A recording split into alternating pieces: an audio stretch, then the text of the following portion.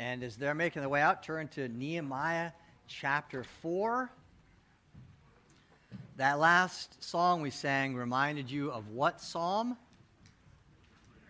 23. The Lord is my shepherd, I shall not want. I've been reading, Karen and I have been reading the CSB, and this last week I read Psalm 23, and there were several interesting differences, but the very first line, the Lord is my shepherd, I have everything I need. Put it in the positive, and I looked it up. I'm a little better at Greek than I'm at Hebrew at this stage of things, and it sounded like it was the right translation. So that might be something for you to take a look at. But also that song is a great introduction to Nehemiah. I introduced last week that Nehemiah is fundamentally a shepherd. He is a leader because he wanted to shepherd his people. God called him to shepherd his people. Therefore, he had to take some leadership as a result. And that really is what this book is about. There is, if you are holding a Bible or even your phone, you are holding the greatest piece of literature ever written. And that's not just a pastor saying that. That is a widely considered to be true, even for people who are believers, even from people who actually hate God, even for people who would look at this and say, the whole thing is just a big fairy tale, but you know what? It's really written well. It's a great piece of literature. They respect it. Now, we all know there are difficult sections in the Bible. Come upon those? Some really hard ones. But when the Bible tells a story, it really tells a story. It draws you in. And I think the Esther story is a prime example. The twists and turns in her story are absolutely legendary. The story repeatedly takes you to the edge of disaster, only to save all the heroes at the very last possible moment. It happens again and again in that story. Now, the eternal truths of God's sovereignty drip off every page, but we learn about God and his sovereignty through the compelling story. Same is true here in Nehemiah. Chapter 4 finds Nehemiah and the people he is shepherding at one of their lowest moments. And as the story unfolds, the level of persecution ramps up with each step. It starts with anger. It escalates all the way to a threat of murder. And as we'll see here, the line between the good guys and the bad guys clearly drawn. I mean, you see the black hats, in the old westerns, and the white hat guys, and the drama is intense. It's a really well-told story, but it's more than just a story. It's one more record of God's faithfulness, and in this case, God's faithfulness is teaching us how to steward persecution. I love the word stewardship. I think you should also love the word stewardship, because a steward is simply a manager of something that has been given to you. If you are cooking fries at McDonald's, you are the steward of that fry area, right? You're given that responsibility, and you're supposed to do it well as unto the Lord. That's the dominion mandate. We talked about that in Genesis and in Revelation as we got into the they shall reign forever and ever. That's all of us, all believers, will reign forever and ever. That, I believe, is the dominion mandate in the book of Revelation that will continue for all eternity in the new heavens and the new earth. So you will always be a steward for all eternity. So why not begin now? That's the dominion mandate. We can use every ounce of his creation for good or for evil. But stewardship is not just about managing things like our money and our families. Stewardship is managing everything that God sends our way, and persecution is just one of those examples. Now, if you were with us in the Revelation series, there was a lot of talk about, or implied about, persecution, because it's everywhere. The whole book is about persecution, but Revelation is certainly not alone in that regard.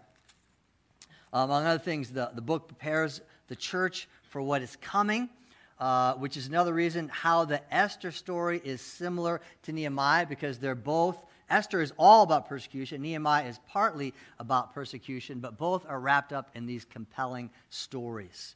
So I encourage you to follow along as I read this chapter, and then we'll see how they respond to this extreme persecution. You should remember from last week, Sanballat. He's right at the very beginning here. Now, when Sanballat heard that we were building the wall, he was angry and greatly enraged, and he jeered at the Jews. And he said in the presence of his brothers and of the army of Samaria, "What are these feeble Jews doing? Will they restore it for themselves? Will they sacrifice? Will they finish up in a day? Will they revive the stones out of the heaps of rubbish and burn ones at that?" Tobiah the Ammonite was beside him, and he said, "Yes, what they are building, if a fox goes up on it, he will break down their stone wall. Hear, O our God, for we are despised. Turn back their taunt on their own heads and give them up to be plundered in a land where they are captives. Do not cover their guilt, and let not their sin be blotted out from your sight, for they have provoked you to anger in the presence of the builders." So we built the wall, and all the wall was joined together to half its height, for the people had a mind to work. But when Sanballat and Tobiah and the Arabs and the Ammonites and the Ashdodites heard that the repairing of the wall of Jerusalem was going forward, and that the breaches were beginning to be closed, they were very angry. And they all plotted together to come and fight against Jerusalem and to cause confusion in it. And we prayed to our God and set a guard as a protection against them day and night. In Judah it was said, "The strength of those who bear the burdens is failing. There is too much rubble. By ourselves we will not be able to rebuild the wall." And our enemies said, "They will not know or see till we come among them and kill them and stop the work." At that time, the Jews who lived near them came from all directions and said to us 10 times, "You must return to us." So in the lowest parts of the space behind the wall, in open places, I stationed the people by their clans with their swords, their spears, and their bows. And I looked and arose and said to the nobles and to the officials and to the rest of the people, "Do not be afraid of them. Remember the Lord, who is great and awesome, and fight for your brothers, your sons, your daughters, your wives, and your homes." When our enemies heard that it was known to us and that God had frustrated their plan, we all returned to the wall, each to his work. From that day on, half of my servants worked on construction, and half held the spears, shields, bows, and coats of mail. And the leaders stood behind the whole house of Judah, who were building on the wall. Those who carried burdens were loaded in such a way that each labored on their work with one hand and held his weapon with the other. And each of the builders who had his sword strapped at his side while he built. The man who sounded the trumpet was beside me. And I said to the nobles and to the officials and to the rest of the people, "The work is great and widely spread, and we are separated on the wall, far from one another. In the place where you hear the sound of the trumpet, rally to us there. Our God will fight for us." So we labored at the work, and half of them held the spears from the break of dawn until the stars came out. I also said to the people at that time, "Let every man and his servant pass the night within Jerusalem, that they may be a guard for us by night and may labor by day." So neither I, nor my brothers, nor my servants, nor the men of the guard who followed me, none of us took off our clothes. Each kept his weapon at his right hand. The first thing we see in the story are the tactics that the enemies use, the tactics of persecution. The very first one we see is anger. Right out of the gates, Sanballat heard we are building the wall. He was angry and greatly enraged. Sanballat is the chief black hat guy. He's the chief instigator. His name is mentioned 10 times in 4 chapters. You see a little repetition of other guys, but he's the number one guy. And but verse 7 sums up the vast number of enemies. Look at that again. But when Sanballat and Tobiah and the Arabs and the Ammonites and the Ashdodites heard that the repairing of the wall of Jerusalem was going forward and the breaches were beginning to be closed, they were very angry. So it's a long list of names and nations there, and they're representing peoples that collectively completely surrounded Jerusalem on every side. So think about, here they are in their town, and it's north, south, east, and west. They're completely surrounded by all of their chief enemies. And that has always been the case with Jerusalem. Ever since Israel entered the Promised Land in 1400 BC, her enemies have been trying to destroy her. And of course, they eventually did. at least the city. The Assyrians defeated the northern kingdom of Israel in 721 BC, and they were all taken captive, and they became what was known as the 10 lost tribes of Israel. They were never regathered in the same way as Judah was. And then in the southern kingdom of Judah, the Babylonians destroyed that city in 597 BC, almost 120 years later, burned down the walls, right? Which leads us to the book of Nehemiah and why Nehemiah needed to go help rebuild the walls. It all goes back to Babylon. And today even, the nations surrounding Israel still want to see her wiped off the map. Some of you know a little bit of history. Remember the Six-Day War in 1967 resulted in an overwhelming victory for Israel. All the surrounding Arab nations attacked Israel all at once. And I don't remember the exact details on how it happened, but Israel was able to take air superiority very, very early and destroyed almost all the airfields. And that was, humanly speaking at least, why that was it's called the Six-Day War, because it only lasted for 6 days. But then 6 years later, 1973, it was the Yom Kippur War, which was the last full-scale war between the surrounding nations, same idea, all around them, and the small nation of Israel. And the Arabs launched a surprise attack. I mean, they were well prepared, and Israel no longer had air superiority because the weapons now are coming in from Russia to the Arab nations, so they're really well prepared, and they attacked them on what day? Yom Kippur. That's why it's called the Yom Kippur War, on the holiest, the Day of Atonement, the holiest day in the nation of Israel. If the situation were switched, it would be like Israel attacking an Arab nation on the first day of Ramadan, their holiest day, the beginning of the holy days. So Israel narrowly squeaked out a victory in that war, but her enemies have not stopped wanting her to come to complete annihilation. In fact, here is a map. You can't really see what's happening there of the forces, but I'm going to blow up the key there to show you that Israel had 177 tanks versus 1,400 tanks, and they had 44 artillery units versus 930, and that was just coming from Syria. So they were vastly outnumbered, so obviously the Lord was involved in protecting them as well. But as we've seen here in our story, all persecution begins with anger and hatred. And if you have not had people angry at you because of your beliefs, one of two things are probably true. You haven't lived long enough, or maybe they don't know you're a Christian, so they don't care. So they're not hassling you. And you can't avoid it if you want. Paul wrote, all who desire to live a godly life in Christ Jesus, finish it with me, will be persecuted. So, do you see how easy it is, though? You keep your faith under wraps, they'll leave you alone, and you won't be persecuted. But we also know that this is the reason why at the end of the world, billions of people will receive the mark of the beast because they've denied Christ.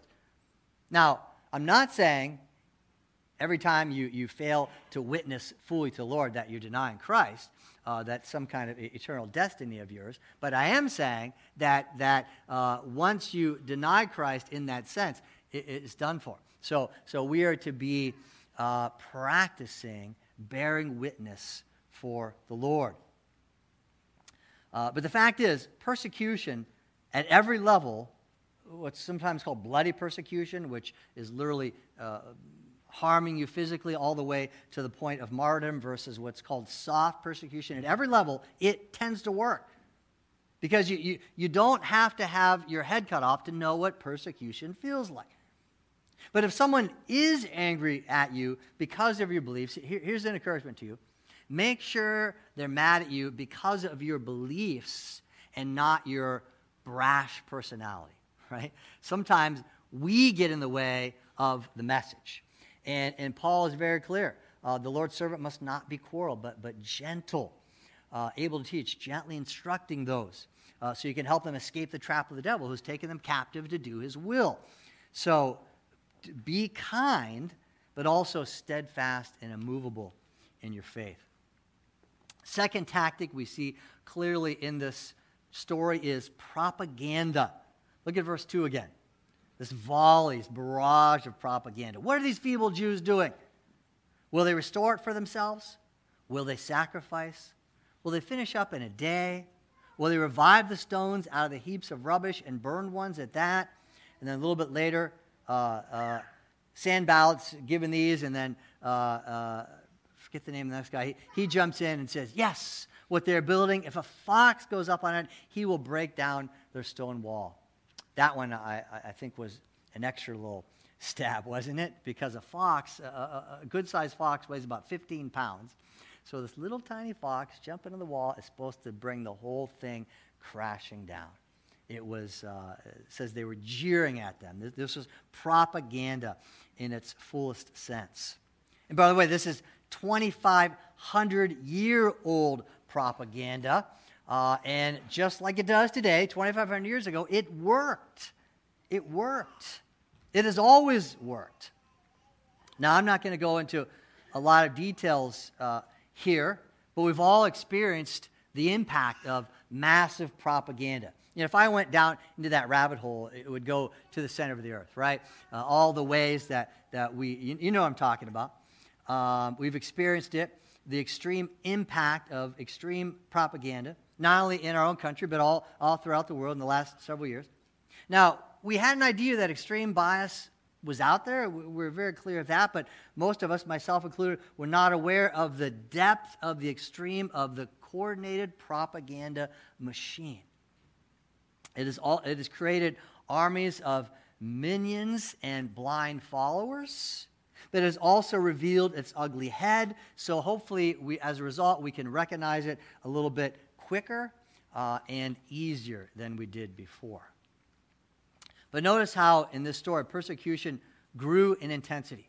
First anger, then propaganda. When the enemy was not getting their intended result, there were threats of violence. Verse 8. And they all plotted together to come and fight against Jerusalem and to cause confusion in it. And verse 11. And our enemy said, they will not know or see till we come among them and kill them and stop the work. Now, were these just mere threats of violence? Do we see any evidence in the story that they thought it was more than just a mild threat of violence? It's all over the story, isn't it? Nehemiah commanded every person building the wall to strap a sword to his side. Others, half of them, it says, were stood nearby holding spears, shields, bows, and even coats of mail. I mean, I don't see that very often in Scripture, this description of coats of mail, armor.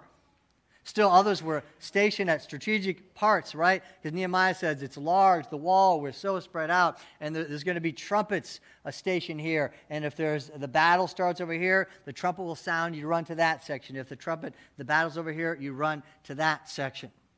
So they were very, very prepared for what was coming. So it was not a threat of violence. It was a promise of violence. All the people expected it, which is why they were so well prepared. Excuse me, just take a moment here and make sure Dennis is okay. Everybody good? Just not good. You're good. Okay. All right. Yeah. I know it's hard for Dennis to turn and get moving, so I'll let you guys. Thank you. Good. Yeah, no rush.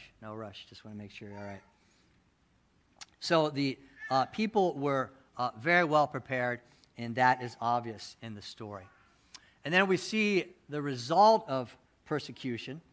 What did anger and propaganda and threats of violence do to them? Well, it resulted in fear, discouragement, and weariness. The people experienced all those things. Verse 10. In Judah it was said, the strength of those who bear the burdens is failing. There is too much rubble. By ourselves we'll not be able to rebuild the wall. Do you see what happened there? They gave up. They were done. I mean, it's too overwhelming.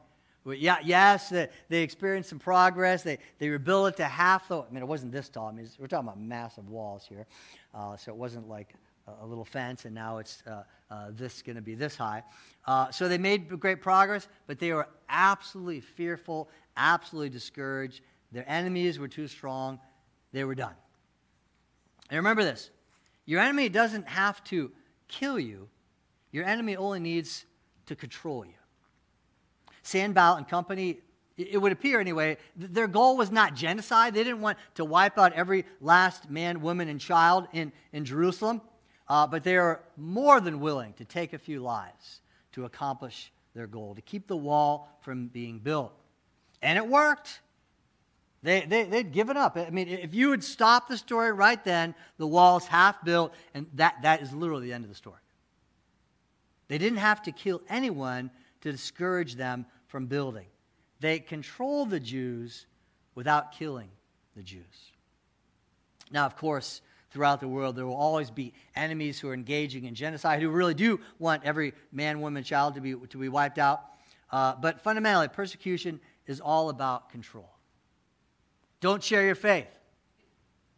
Don't you dare tell me that Jesus is the only way to heaven. I don't want to hear any of your homophobic, transphobic, xenophobic beliefs. I don't want to hear any of that. Or the latest one, child trafficking is just a QAnon theory, right? You've probably heard that this last week. Disgusting. If you obey your persecutors, they'll leave you alone. If you do what they want, they won't persecute you.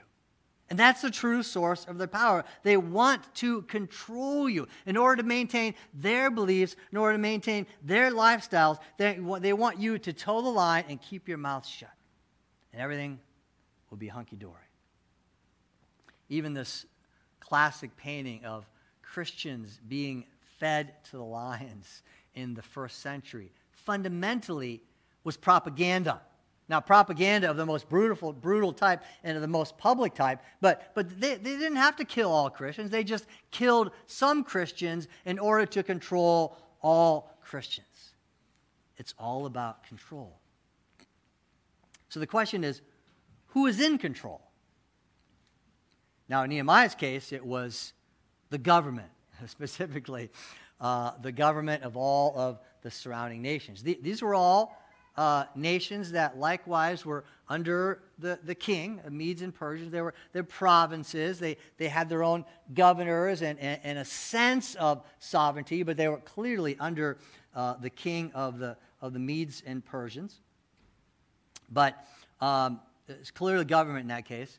And I don't know if you've seen this T-shirt around social media, which, I'm taking orders, $19.99. Really soft cotton T-shirts. Now, we could go down a rabbit hole, right? Persecution, conspiracy, corruption. It's all there. It's all there. We could talk about it forever and ever. And some people would like me to talk about this sort of thing every single week. Hey, did you hear what's going on? It's really bad. And did you hear this latest thing? And this guy on this podcast and this show. And I listen to podcasts. So I get that. We have to be careful. Romans 14 teaches us that God ordains every governing authority, every last one. Yet also in Romans 14 and other places, it clearly tells us that the government was ordained for good, and if the government is all about evil and wanting us to do evil, we are not just allowed to disobey, we are commanded to disobey that evil. As we saw in Revelation, what's going to happen at the end? Who's in control? Governments all throughout the world colluding and conspiring with one another, and especially colluding and conspiring with the Antichrist, right? So at the end of the day, yes, government, but fundamentally it's Satan who is deceiving and ruling the nations. And why does he deceive them? So that he can control them. It's all about control. So how do we respond to persecution? Number one, expect it. Know that persecution is here. Know that if the Lord tarries, it will increase. Know that if you want to live a godly life in Christ Jesus, you will eventually be persecuted. And part of that expectation is knowing the tactics. Anger, propaganda, threats of violence, and it just escalates. It's always the same pattern. It's always leading to trying to control us. And if you find yourself becoming, as they were, fearful and discouraged and weary, know, first of all, that's okay, right? I mean, if you're being persecuted, you're going to experience some of that. It's not all a sinful reaction, right? Now, it can get to that point if you just continue to lack faith. If you're not calling to mind the truths, then it can lead to that. But of course, it's difficult. No one's going to go through extreme persecution without any fear, discouragement, or weariness. But if you're aware of the tactics and you're following what the Bible teaches, you're more likely to respond in faith than you are in fear.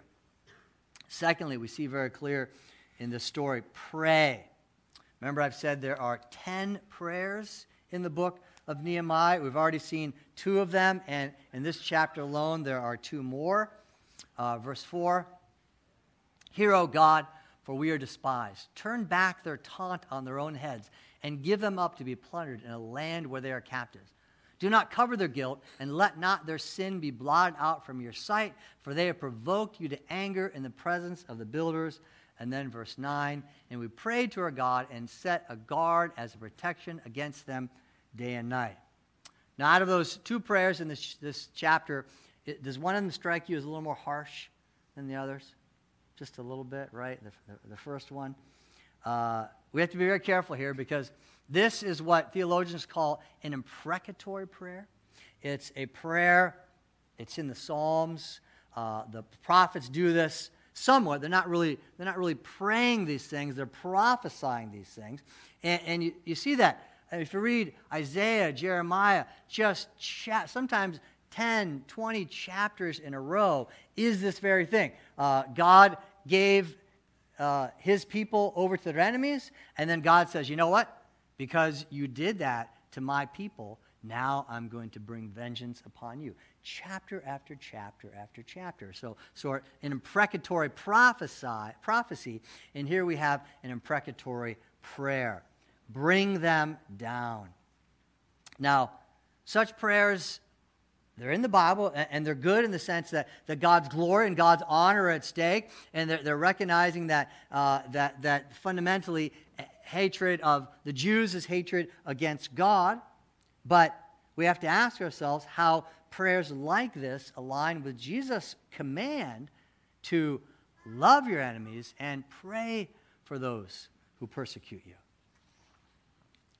Even though they are imprecatory prayers are part of God's inspired, God's inerrant word, I have never prayed an imprecatory psalm in my entire life, nor do I ever intend to pray an imprecatory prayer, neither should you. Because we're supposed to love our enemies and pray for those who persecute us. Now, of course, that's impossible. That's the point. That's the point. God calls us to the impossible because we must depend in desperation upon him. And also remember that vengeance belongs not to us. Vengeance belongs to the Lord. Thirdly, call to mind God's sovereign power. What matters is the attitude and the content of our prayer. So we saw this imprecatory prayer. That's a really important content to be aware of that we're not going to engage in, but nevertheless, Nehemiah repeatedly demonstrated theologically rich prayers. Chapter 1, this beautiful, long prayer of repentance and faith and exaltation of who God is and what he has done. And in this chapter, he calls to mind God's sovereign power. And by the way, I'm using that phrase specifically, call to mind. If you're here last week, remember Lamentations 3, chapter 1, chapter 2, all the way almost through chapter 3 of Lamentations. Lament and sadness, tears and sadness. And then he gets toward the end of it and says, but this I call to mind, and therefore I have hope. So in the midst of his lament, he calls to mind God's eternal truths. This is what Nehemiah is doing in verse 14. Do not be afraid of them. Oh, really? Nations, on every side, ready to kill us, to take us down. Do not be afraid of them. Really, Nehemiah? He calls to mind, remember the Lord, who is great and awesome. Just a quick summary, right? It's just summarizing all that God is and what he has done for them. And because, if you remember, Lord, who is great and awesome, you will fight for your brothers, your sons, your daughters, your wives, in your homes. And, by the way, God is going to fight for us. By the way, this is exactly how the disciples prayed when they were persecuted. Acts chapter 4. When they were released, they went to their friends and reported what the chief priest and the elders had said to them. And when they heard it, they lifted their voices together to God and said, Sovereign Lord, who made the heaven and the earth and the sea and everything in them, who through the mouth of our father David, your servant, said by the Holy Spirit, why did the Gentiles rage and the peoples plot in vain? The kings of the earth set themselves, and the rulers were gathered together against the Lord and against his anointed.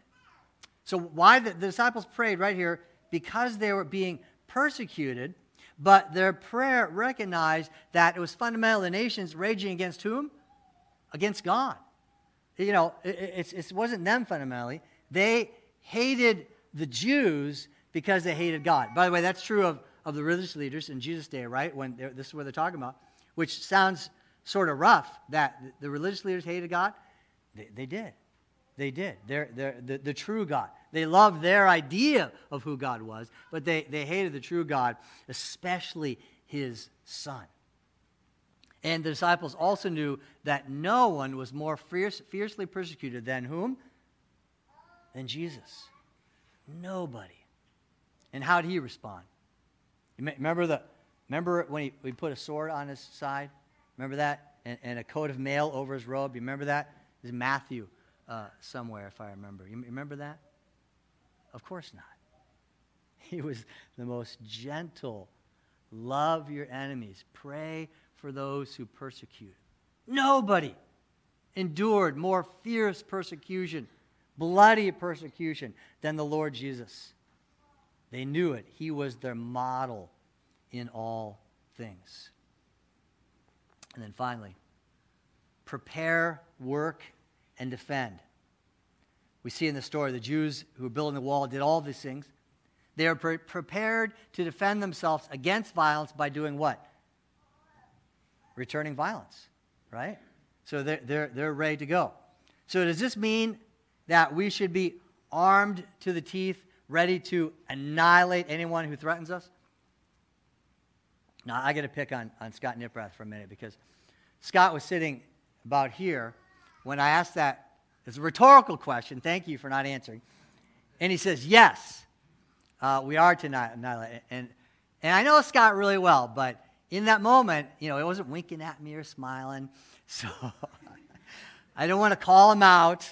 We had a great conversation afterwards. I said, I'm going to pick on you, second service, because it illustrates the point. I wasn't sure if Scott meant, yes, we may arm ourselves, versus we must arm ourselves. Do you see the difference? One is, yes, we're allowed to do that, and there's an armed citizenry is a good thing. It prevents tyranny. It can prevent tyranny, but it doesn't mean that we must, that we're commanded to arm ourselves to the teeth. So really important distinction there. But their military readiness, first of all, the Jews had permission from whom? From the government, from the chief government, from the Medes and the Persians. Remember, Nehemiah said, hey, can I have a letter that says I get all the wood and supplies I want? Sure, I'll write you that letter. Oh, can I also have a letter that says we need protection from all the surrounding nations? That wasn't going so well, was it? Sure, I'll write you that letter. And by the way, Nehemiah, I'm going to send you with an army to make sure that you get there okay. So they weren't their own sovereign nation, but they were acting under the king's authority. So they had every right, governmentally, to protect themselves and defend themselves, yes, even with violent force. They were ready to defend themselves, but more importantly, they were busy doing the Lord's work. And what was the Lord's work for them right now? Building a wall. Nehemiah, God called Nehemiah to get the wall built. God called Nehemiah to shepherd his people so that the wall could be built. So at least during this stage of Israel's history, their following and doing the Lord's work was about building the wall. And that's what I submit to you is the most important thing that you and I can do to prepare ourselves for persecution is just do the Lord's work. Live a godly life in Christ Jesus. Do his work. And I love, let me go back and look at verse 9 again. And we prayed to our God and set a guard as protection against them day and night. Now hang on a minute. If they prayed to God, why do you need a guard? God is sovereign. God will fight for them, right? Why do you have both? That's the beauty of it. And you see that all throughout Scripture. Just because God is sovereign doesn't mean that we're passive and we do nothing, just the opposite, right? So sort of even in our evangelism, God is sovereign over who is saved. That's why we witness. That's why we share, because God will bring millions, hundreds of millions, billions to him. And he's just asking us to engage in that. So both things are always true. So set a guard. What do I mean? Well, guard yourself. Guard your family, no question. Be prepared. Know the tactics of the enemy. But while you are guarding, do not let guarding be the Lord's work. Do you see? Do the Lord's work. Do what he has called you to do. Live a godly life in Christ Jesus. And while you're doing that, yes, also set a guard. It's okay. It's okay to protect yourself, to defend yourself. But that's not your main work. Your main work is to do the Lord's will. It reminds me of Jeremiah 29:11. I know the plans for your heart, says the Lord. Plans to prosper you, not to harm you, to give you a future and hope. And most of you probably know that's ripped out of context horribly. Usually the background here is so relevant because this is written from Jeremiah to Babylon. They're just beginning the 70 years of captivity in Babylon. So this is all after the destruction of Jerusalem had just happened, right? And you say, oh, they're prospering them. The Lord's plan is to prosper them. Wait a minute. Most of them are dead. Few of them are in captivity. What do you mean prosper? Well, a few verses earlier it says, go to Babylon. Build houses. Plant gardens. Take wives for yourself. Pray for the welfare of the city, because in its welfare, when it is blessed, you will also be blessed. So they were told to do it. Do the Lord's work.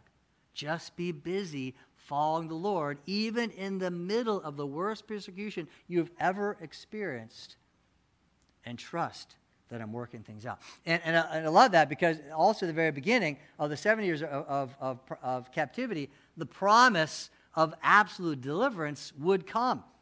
And that's the hope we need to inject in our own persecution, whether it gets worse very soon or not, that there's hope. I keep saying it works, persecution works, but fundamentally it will not work. Right? Did it work when the disciples prayed because they're being persecuted? Did that work? Did they stop them from sharing? Of course not. And if it had quote-unquote worked, none of us would be standing here, because persecution spread the gospel all throughout the Roman world. So yes, it works temporarily, but ultimately it cannot succeed. So how do you know if you're preparing for persecution? Question: are you joyfully obeying the Lord today more than you were 5 years ago? Then you are preparing for persecution. Do you hold out your hand with gratitude to receive whatever God gives you as a steward, even hard things? Then you are stewarding persecution. You are preparing for it. Are you more deeply abiding in Jesus and have hope in his glorious return in eternal life? Then, thankfully, you are preparing for persecution. Let's pray.